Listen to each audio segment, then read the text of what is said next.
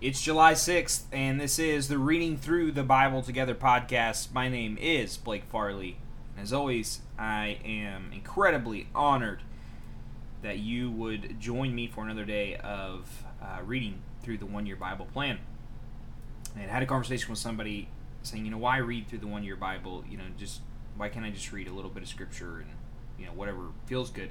And I think that's fine. If you want to read Romans and study Romans deeply, oftentimes I would say you get a lot more out of a Bible study if you just read one verse than if you're just trying to glance over a whole bunch of words. But the one-year Bible, when done correctly, and when you're actually focusing and listening to what the Lord might say, is really good because you're getting the whole context of God's story. You're kind of seeing how the whole thing flows together. And that's important to remember when we come to a book like Chronicles, because this book can, to be honest with you, be one of the most boring books in the Bible. It's just me reading a whole bunch of names you don't understand. And you can get to the point where it's like, what is going on here? But this is important. It's a part of the story of God. It's a part of the people of God. And many people go their whole lives without reading this book, and yet it's in here. And it's important for us to know the history of God's people. Probably not a book you're going to pick up, at least especially these chapters, and just study and get a whole lot of great, devotional spirit from. But it is in the Bible, so we read it. And I love that about the one-year Bible. And what I love about the one-year Bible plan is even when we have readings like this that maybe you're like, I don't get it, we have a New Testament, a Proverb, and a Psalm to read. And one of those is sure to speak to you in a powerful way. And who knows, maybe this reading in 1 Chronicles will speak to you in a powerful way. So let's jump in. 1 Chronicles chapter 2, verse 18. Hezron's son, Caleb, had sons from his wife, Ezebah, and from Jeroth. Her sons were named Jesher, Shobab, and Arden. After Ezebah died, Caleb married Ephrath, and they had a son named Hur. Hur was the father of Uri. Uri was the father of Bezalel. When Hezron was 60 years old, he married Gilead's sister, the daughter of Machir. They had a son named Segubab. Segubab was the father of Jair, who ruled 23 towns in the land of Gilead. But Jesher and Arim captured the towns of Jair and also took Kenath and its 60 surrounding villages. All these were descendants of Machir, the father of Gilead. Soon after Hezron died, in the town of Caleb, Ephrath, his son Abijah gave birth to a son named Asher, the father of Tekoa. The sons of Jerahmeel, the oldest son of Hezron, were Ram, the firstborn, Bunah, Oran, Ozam, Ajabam. Jerahmeel had a second wife named Ater. She was the mother of Onam. The sons of Ram, the oldest son of Jerahmeel, were Maz, Jamin, and Eker. The sons of Onam were Shammai and Jada. The sons of Shammai were Nadab and Ashibar. The sons of Ashibar and his wife Ashabel were Ahaban and Molid. The sons of Nabad were Saled and Ephan. Saled died without children, but Apham had a son named Ishi. The son of Ishi, Sheshan. Sheshan had a descendant named Elah. The sons of Jada, Shammai's brother, were Jether and Jothan. Jether died without children, but Jonathan had two sons named Peleth and Zaza. These were all descendants of Jerahmeel. Sheshan had no sons, although he did have daughters. He also had an Egyptian servant named Jerah. Sheshan gave one of his daughters to be the wife of Jerah, and they had a son named Atai. Atai was the father of Nathan. Nathan was the father of Zabad. Zabad was the father of Ethel. Ethel was the father of Obed. Obed was the father of Jehu. Jehu was the father of Azariah. Azariah was the father of Helez. Helez was the father of Eshelai.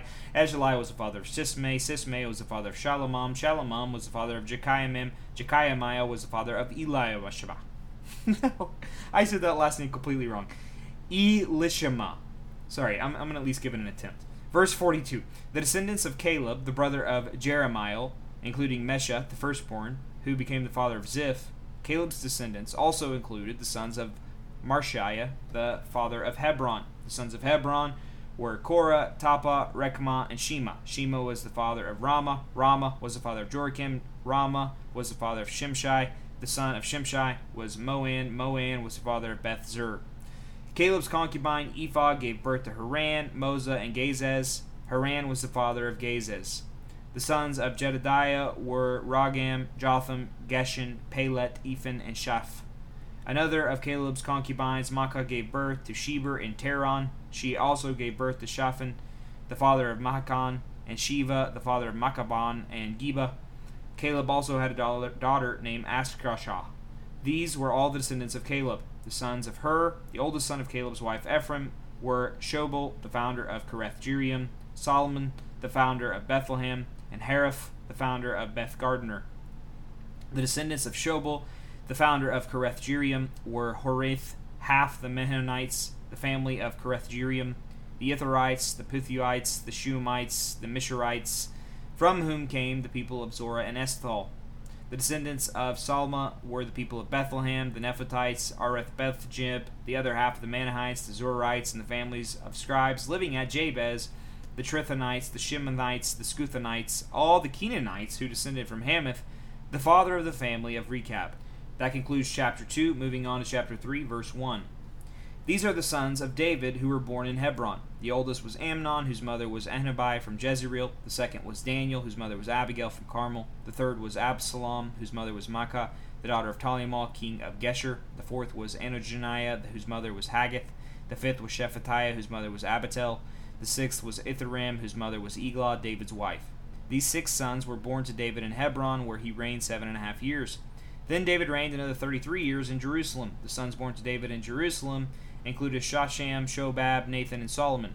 Their mother was Bathsheba, the daughter of Amiel. David also had 9 other sons: Ebat, Eshulai, Ephelite, Naga, Nekeph, Jathiah, Elishama, Elidiah, and Eliphiet.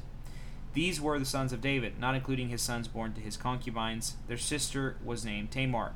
The descendants of Solomon were Rehoboam, Abijah, Asa, Jehoshaphat, Jeroboam, Ahaziah, Joash, Amaziah, Uzziah, Jotham, Ahaz, Hezekiah, Manasseh, Ammon, and Josiah.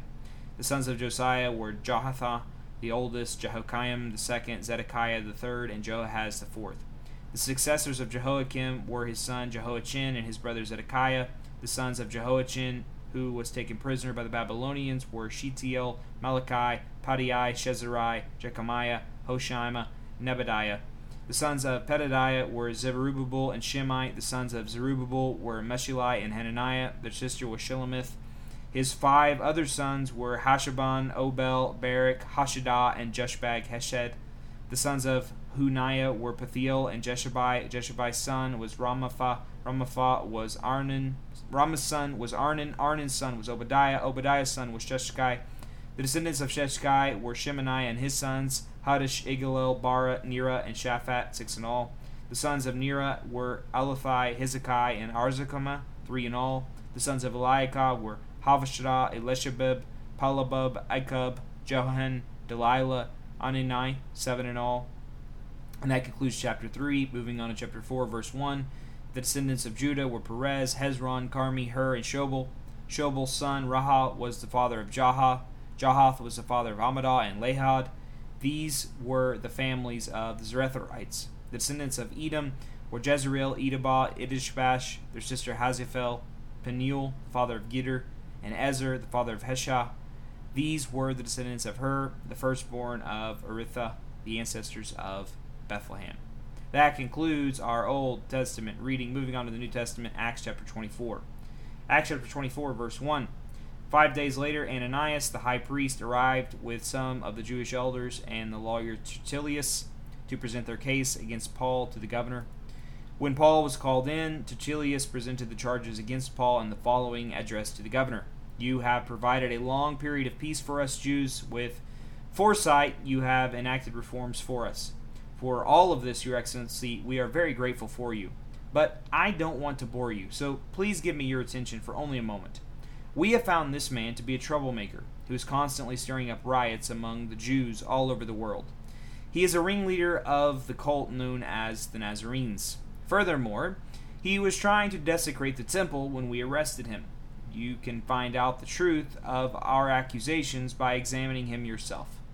Then the other Jews chimed in, declaring that everything Tertullius said was true. The governor then motioned for Paul to speak.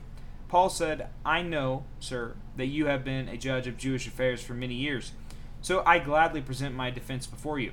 You can quickly discover that I arrived in Jerusalem no more than 12 days ago to worship at the temple. My accusers never found me arguing with anyone in the temple, nor stirring up a riot in any synagogue or on the streets of the city. These men cannot prove the things they accuse me of doing. But I admit that I follow the way, which they call a cult. I worship the God of our ancestors, and I firmly believe the Jewish law and everything written in the prophets. I have the same hope in God that these men have, that he will raise both the righteous and the unrighteous. Because of this, I always try to maintain a clear conscience before God and all people. After several years away, I returned to Jerusalem with money to aid my people and to offer sacrifices to God. My accusers saw me in the temple as I was completing a purification ceremony. There was no crowd around me and no rioting, but some Jews from the province of Asia were there, and they ought to be here to bring charges if they have anything against me. Ask these men here what crime the Jewish High Council found me guilty of. Except for the one time I shouted out, I am on trial before you today because I believe in the resurrection of the dead. At that point, Felix, who was quite familiar with the way, adjourned the hearing and said, wait until Eliasus, the garrison commander, arrives. Then I will decide the case. He ordered an officer to keep Paul in custody, but to give him some freedom and allow his friends to visit him and take care of his needs. A few days later, Felix came back with his wife, Drusilla, who was Jewish. Sending for Paul, they listened as he told them about faith in Christ Jesus. As he reasoned with them about righteousness and self-control in the coming day of judgment, Felix became frightened. Go away for now, he replied. When it is more convenient, I will call for you again. He also hoped that Paul would bribe him, so he sent for him quite often and talked with him. After 2 years went by in this way, Felix was succeeded by Porcius Festus, and because Felix wanted to gain favor with the Jewish people, he left Paul in prison. That concludes our New Testament reading, and moving on to our Proverbs of the day. Proverbs chapter 18, verses 16 through 18. Proverbs 18, verse 16. Giving a gift can open doors. It gives access to important people. The first to speak in court sounds right until the cross-examination begins. Flipping a coin can end arguments. It settles disputes between powerful opponents. And finally, we will read Psalm 4 in a posture of prayer. This is the fourth psalm. For the choir director, a psalm of David to be accompanied by stringed instruments. Answer me when I call to you, O God, who declares me innocent. Free me from my troubles. Have mercy on me and hear my prayer. How long will you people ruin my reputation? How long will you make groundless accusations? How long will you continue your lies? Interlude. You can be sure of this. The Lord set apart the godly for himself. The Lord will answer when I call to him. Don't sin by letting anger control you. Think about it overnight and remain silent. Offer sacrifices in the right spirit and trust the Lord. Many people say, who will show us better times? Let your face smile on us, Lord. You have given me greater joy than those who have abundant harvest of grain and new wine. In peace I will lie down and sleep, for you alone, O Lord, will keep me safe. Lord Jesus, thank you that in you we have peace. I pray that those right now who are not feeling peace would experience this peace, or that they would remember the gospel message and what you've done for them. And Lord, that in that they would find the peace that they desire. Lord, we love you and we praise you. Amen. Thank you for joining me for today's reading. Hope to see you back here tomorrow for another day of reading through the Bible together.